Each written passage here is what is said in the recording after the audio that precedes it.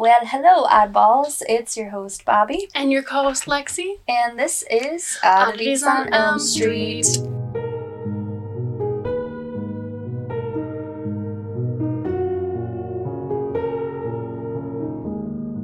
Welcome back for episode 34. Is that my dog? Yeah, she's quite dramatic. 34! Woohoo!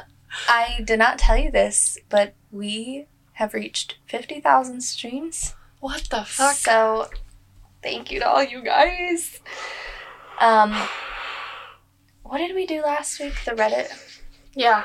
Yeah. So, last week we talked about, we did a segment on some, true scary stories from Reddit. If you haven't listened to that, please go check it out because there's a petition linked that I would like everyone to go sign. Also, before we get into our topic today, just your reminders. Send in your listener tales. For the love of God. listenertales@gmail.com. We're so close to having enough to be able to do a full episode. But I was thinking, though, we could just do a bonus episode as well. Because we're just reading them. Yeah. If we get time, But we'll see. I think that's good. And we can talk a lot, so we can sure probably make can. it. We sure can. Yeah. Also, be sure to check out our Patreon. Oh, wait. Where do you send listener tales to? listenertales@gmail.com. And I think I said that. I don't know. Just if I forgot, people probably also forgot. Yeah, you're right. And then we have patreon.com/oddities on Elm Street. Love it. I do have some exciting news that I'm going to be sharing, not tonight, but upcoming. So make sure to stay tuned for that. I don't even fucking know. I've had a project in the works, man. Oh, that one. Okay. Yeah. Okay. Yeah. Okay, let's do our morbid tidbit. Mm-hmm. Do you know what a deepfake is? Mm-mm.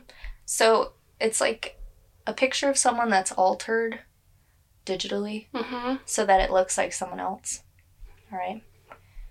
So, I see this a lot with, celebrities. You can take a celebrity's face and paste it onto somebody else's body, which is a really scary concept if you think about it. Mm-hmm. Because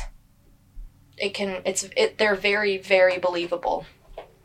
So, I came across these people making AI-generated deepfakes of child murder victims and then sharing them around TikTok explaining how they were killed.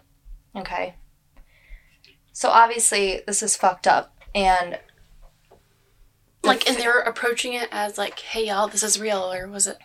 Well, they're using these... generated right, children. But were they, trying to pull it off as... No, just to tell the story about what happened. And I'll share an example.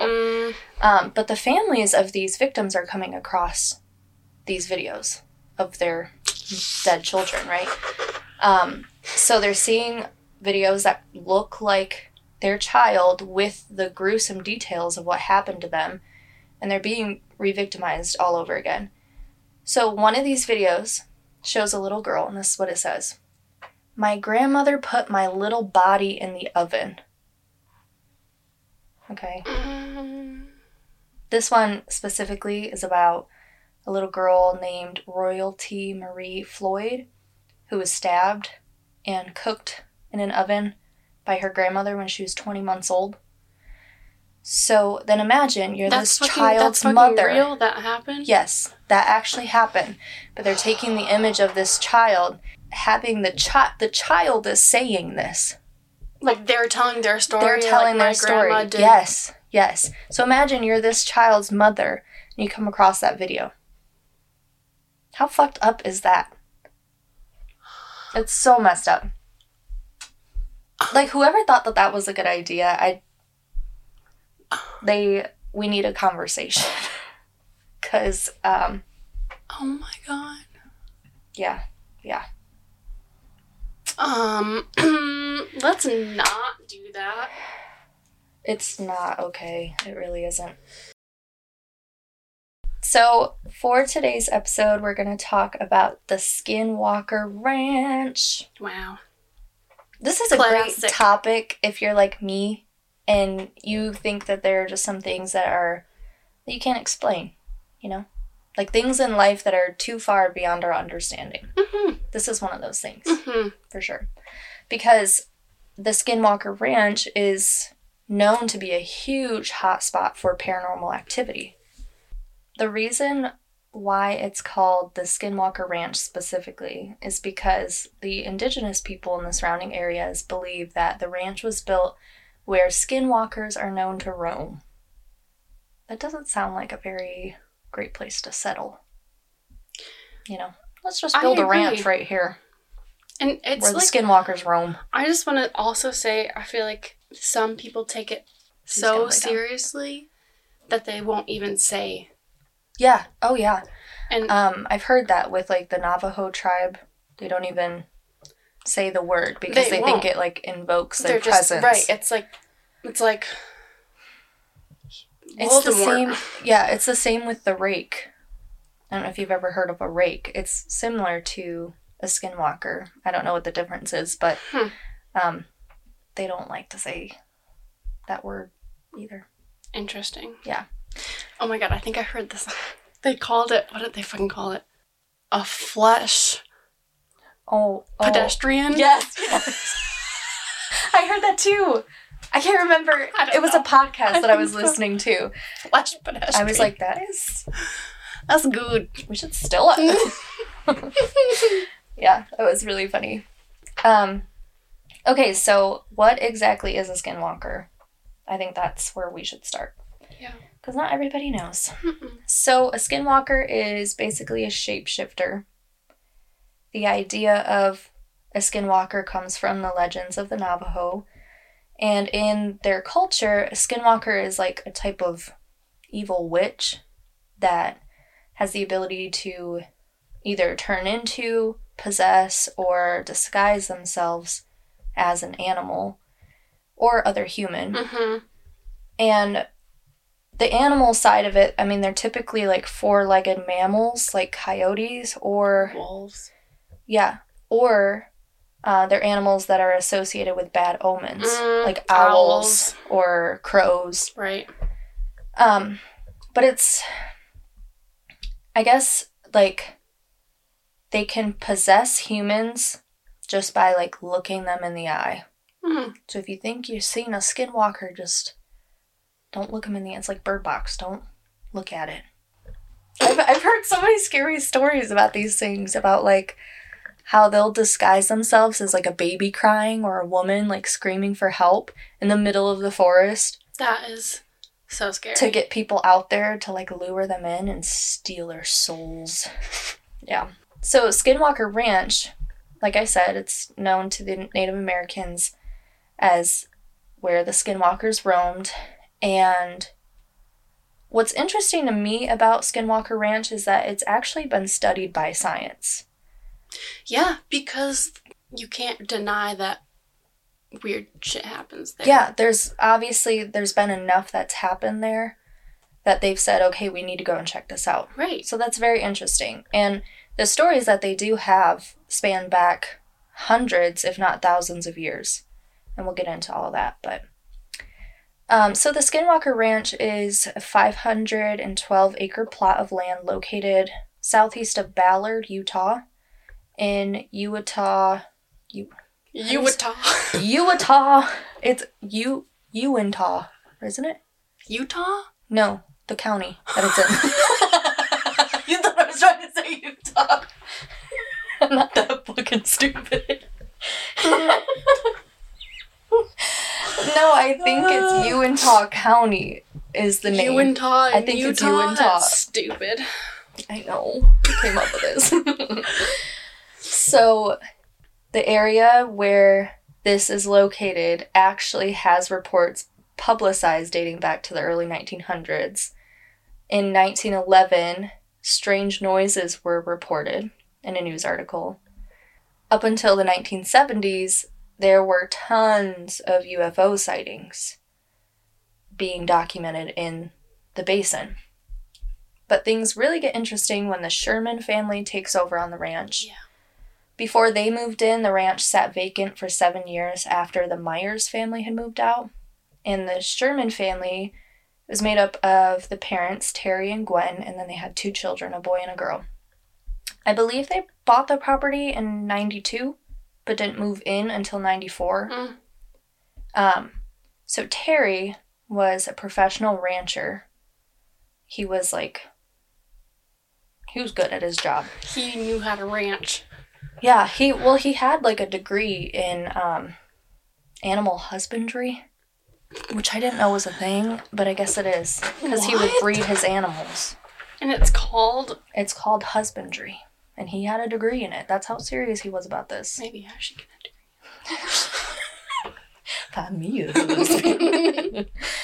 So, when they found the ranch and decided to make it their homestead, they were surprised to find that all of the windows and doors had been deadbolted. Nice. Not just the exterior doors, like they're trying to prevent someone from breaking in, but they had deadbolts on the interior rooms too, like leading to bedrooms and stuff. And even cupboards, which is strange. Yeah. Another interesting thing is that on the deed, or like the contract, whatever, it stated that they weren't allowed to dig on the property.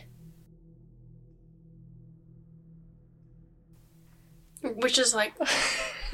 That's not a normal thing. So, when the Shermans decided to purchase the ranch, it would take months to restore the home to the point where it was actually livable.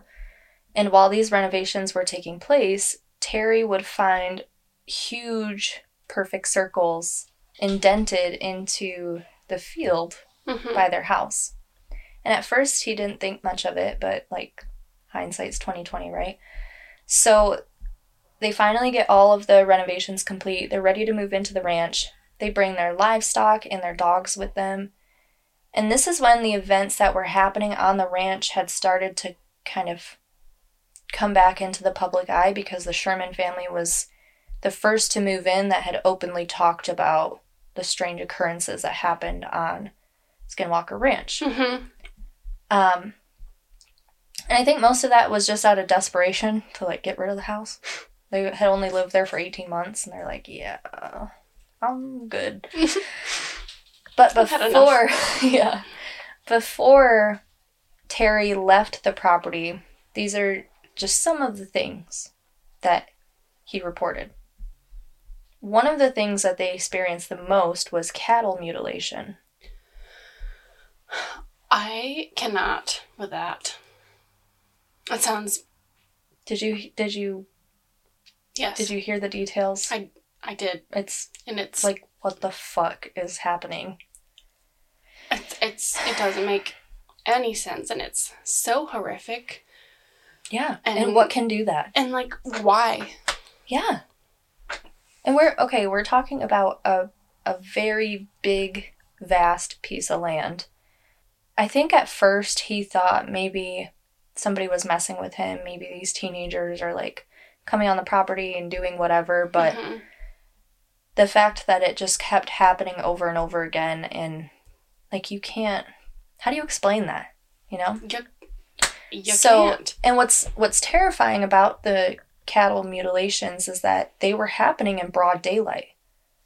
Because it's like 1 minute the family would see the cow, the next minute it's laying dead in the field. And they had no idea, right, it's not like they heard or saw anything. Yeah. And they were also described as being surgically precise. Which is weird. So it's not just somebody going out there and hacking at a cow with a machete or whatever the fuck you would use. No, but it's like, how do you do that? And there's not like a lot of blood around either. Like it's just, So strange. So one report said that a cow's spinal column had been severed. Another said that the head was cleanly removed.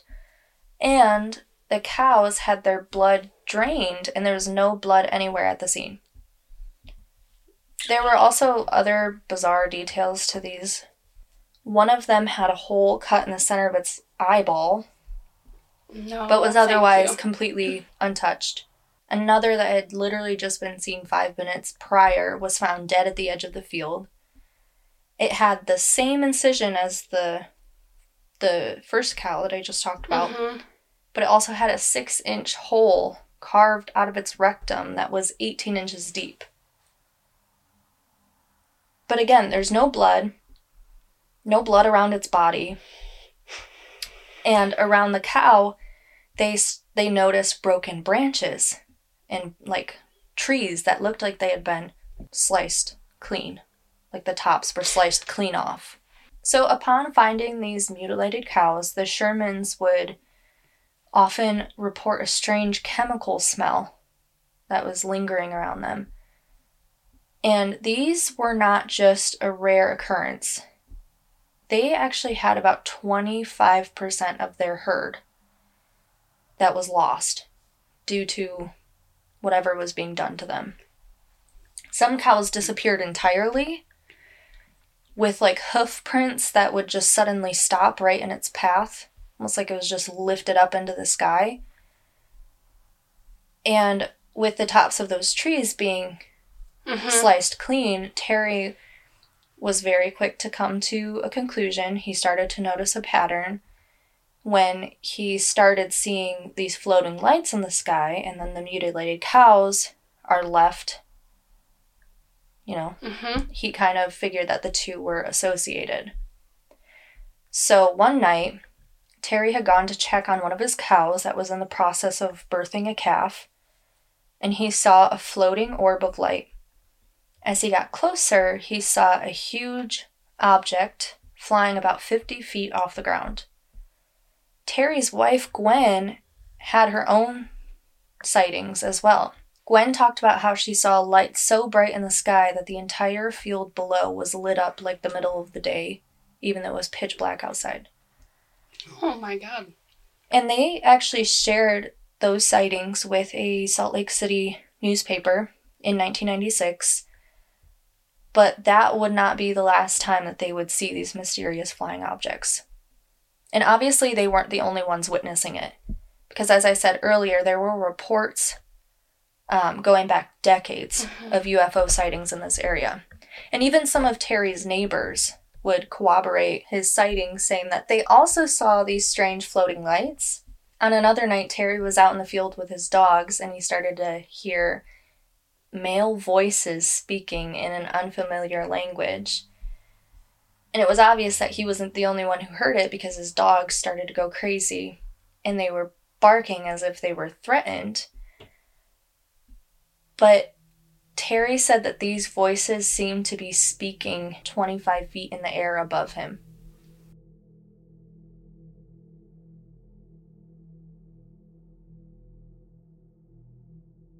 One day, the Sherman family was outside by the cattle corral, which is like an enclosed area where they keep the cows. And they start to hear something approaching them. When they looked up, they were startled to see a wolf on the property. A wolf that appeared 3 times larger than any other wolf that they had ever seen. But this wolf seemed tame. Like it came right up to them, so close that they were able to reach out and touch it. Most of the calves were scared and they were cowering together in a corner, but one had its snout outside of the fence. The wolf slowly went over and grabbed the calf's head and began trying to pull it through the bars. Jesus. Almost like it was trying to rip its head clean off. So the family immediately jumped into action. Terry ran over, he started kicking the wolf, trying to get it to let go, while his son is beating it over the back with a baseball bat. But the wolf wasn't giving up, so Terry told his son to grab his handgun out of the truck. He pointed it and shot, but the wolf just looked at him. Terry shot 2 more times, but again got no reaction. He then told his son to get him his rifle. This time, when he shot the wolf, he could visibly see a chunk of flesh flying off from its body. So the wolf had finally given up, but just kind of like slowly trotted off the property like he wasn't at all harmed. Now, in Terry's mind, he's thinking he needs to go after this wolf and finish the job because he doesn't want it to come back and take out more of his livestock. So he goes after it. But mind you, for whatever reason, the wolf, even being shot multiple times, is not bleeding. So there's no blood trail to follow. So instead, Terry's following its tracks. But then they suddenly end as if this wolf had just vanished into thin air.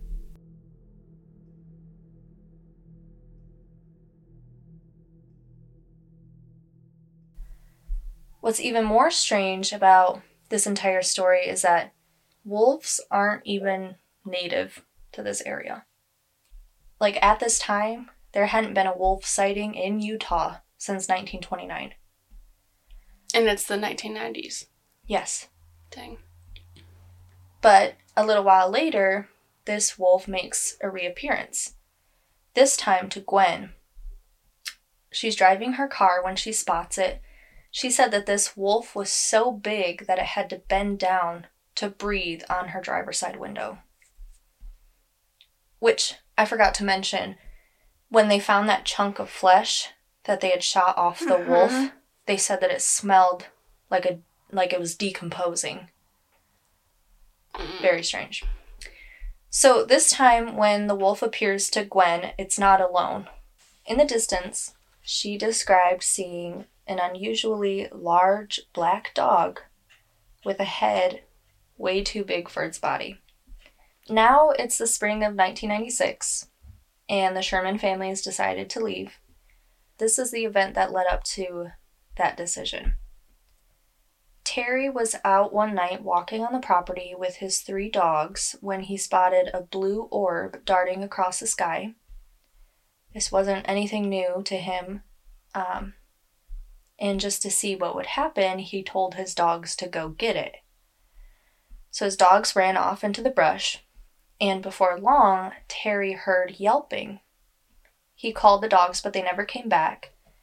So the following day, Terry went back out to look for them. Upon searching in the brush, he didn't find his dogs. Instead, all that was left behind were 3 slimy piles of ash on the scorched ground. I don't like that. So because the Sherman family was so open about coming forward and talking about these events, it caught the attention of a billionaire named Robert Bigelow. I don't know why I said it like that. Bigelow. I just got like that it. Bigelow. Bigelow. In 96, he purchased the ranch from the Sherman family for $200,000. They should have asked for way more. For real, they fucked up. So Robert Bigelow was interested in having this property for purposes of scientific research. So he brought his team in, the National Institute for Discovery Science, otherwise known as NIDS. NIDS. And NIDS was actually responsible for conducting the largest investigation at the time on UFOs. Along with that team, they brought in a man named Colm Keller and another man named George Knapp, who would go on to publish a book about the ranch.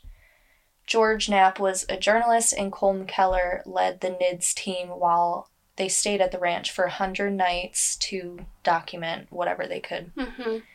So the book that they wrote is called Hunt for the Skinwalker, if anyone wants to go check it out. It's just really interesting to me because they went into this with a scientific purpose. You know, how are all these things explainable through science?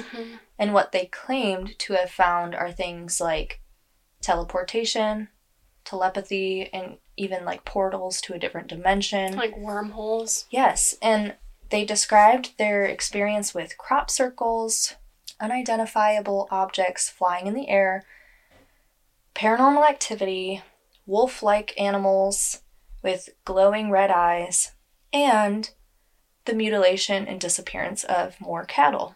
They'd actually brought in their own cattle specifically just to experiment to back up Terry's claims. Right. So Robert Bigelow's goal was to scientifically be able to back those claims, such as the ones that the Sherman family had made. NIDS eventually transformed into Bigelow Aerospace Advanced Space Studies, and that was actually funded by the U.S. Department of Defense. That's cool. I think that's so interesting. I don't know. It reminds me of Elon Musk with SpaceX. But cooler. Yeah. So because of that, the whole thing was kept very confidential. And it was also staffed with some of the best in this area of paranormal or unexplainable events. And what's more interesting is that many of those who were staffed refused to ever step foot on Skinwalker Ranch ever again. I just want to know. I just want to know more. It's like Area 51. The mystery behind it, like...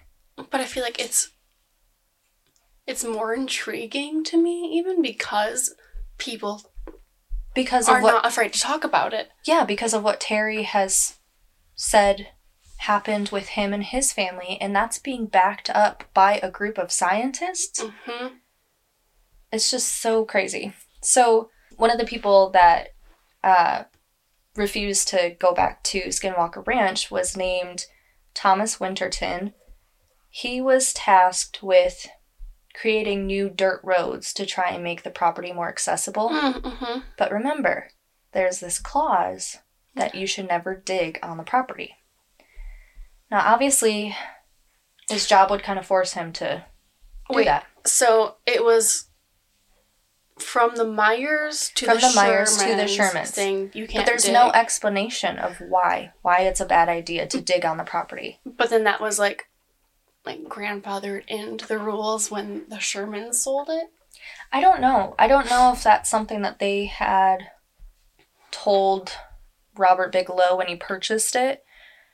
So, to me, I don't know if this person that is tasked of doing the roads even knows that it's a bad idea to do this, right? But he said that from the moment he stepped onto the property, he felt a wave of dread come over him. And a few days into his work, digging on the property, he noticed a mysterious bump forming on his head. Obviously, there's no way to prove that this is directly related to the ranch, but one of the more credible theories actually mentions radiation as a culprit of this. Because the land has random spikes of radiation and is known for having strong electromagnetic fields. So they think that that might have a direct connection with the ground, which is why it's not very smart to dig there. Makes sense. Yeah. But in 2016, Robert Bigelow sold the ranch to a company called Adamantium Real Estate LLC. It's still in their possession. It's not entirely known what they plan on doing with the property, but Robert Bigelow only agreed to sell it with the promise that the new owner would continue to look into the strange phenomena happening there. Interesting. But shortly after it changed ownership, metal gates and barbed wire fences went up, surveillance cameras were installed, and no trespassing signs warned people to stay off the property, and not much has been revealed since. The owner did come out to say that they've collected tons of data, footage, and just an incredible amount of mysterious things. The plan is to eventually submit these findings in order to be verified and somehow proven by science. But until then, obviously, there's still a lot left unexplained. So yeah, that's what we know about Skinwalker Ranch. Hopefully one day science will give us the answer to everything. Yeah, it's just weird, and I feel like it reminds me of in the Veronica movie when it's like one of the first times where police are like, hey, have reported paranormal. Right. It's like officials being like, this is. That's why I think this is really cool. Yeah, it's because it's not just stories that people are telling and based in the Navajo. Yeah. Culture. It's like these stories that have been passed down for generations and generations. Like, to find that actually has some standing even today in 2023 it's wild to think about. And to think about the stuff that we don't even... We can't comprehend. We can't... Yeah, exactly. Like, it just blows my mind. So, yeah, that's all we have for today. I hope everyone enjoyed this episode. It was my topic. No way. If it wasn't obvious already. But yeah, so I hope everyone has a great week. And remember to always keep it spooky.